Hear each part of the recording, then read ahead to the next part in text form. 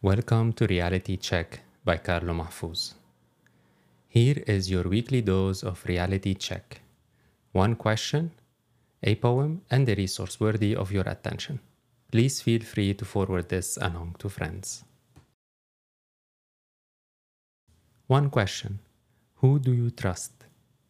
To reduce scope, find who or what you trust. When faced with so many things to deal with, whether at work or home, the answer is easy but difficult.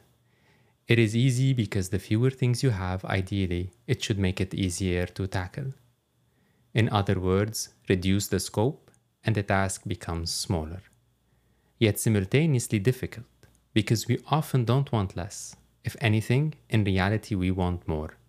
We fear missing out on the opportunities, meetings, or what ifs that could happen if we didn't do it all or weren't present for it. Thus, a vicious cycle is built on the heels of fear and desire, which often leads to a stalemate and we are crippled. Yet there is a way out. One strategy to fling ourselves out of this hamster wheel is to ask this question: who, what do we trust? For example, do you trust an idea is worth pursuing? If yes, execute it. If not, then understand why you don't trust it and figure that out first.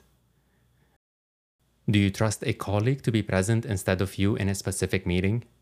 Then don't join it and let them debrief you when necessary. Do you trust your family member, friend, will ask you for help when they need it? Trust is the key to reducing the scope. Who, what do you trust? A poem. Attracted to Contrast We Are by Carlo Mahfouz. Strong colors brightened by rain, greens so clear driving you insane. The grey backdrop amplifies, in a day or night it glorifies. The beauty so solemn in its wake, for the peace to rise and shake. In contrast we are present, in the stark divide we repent.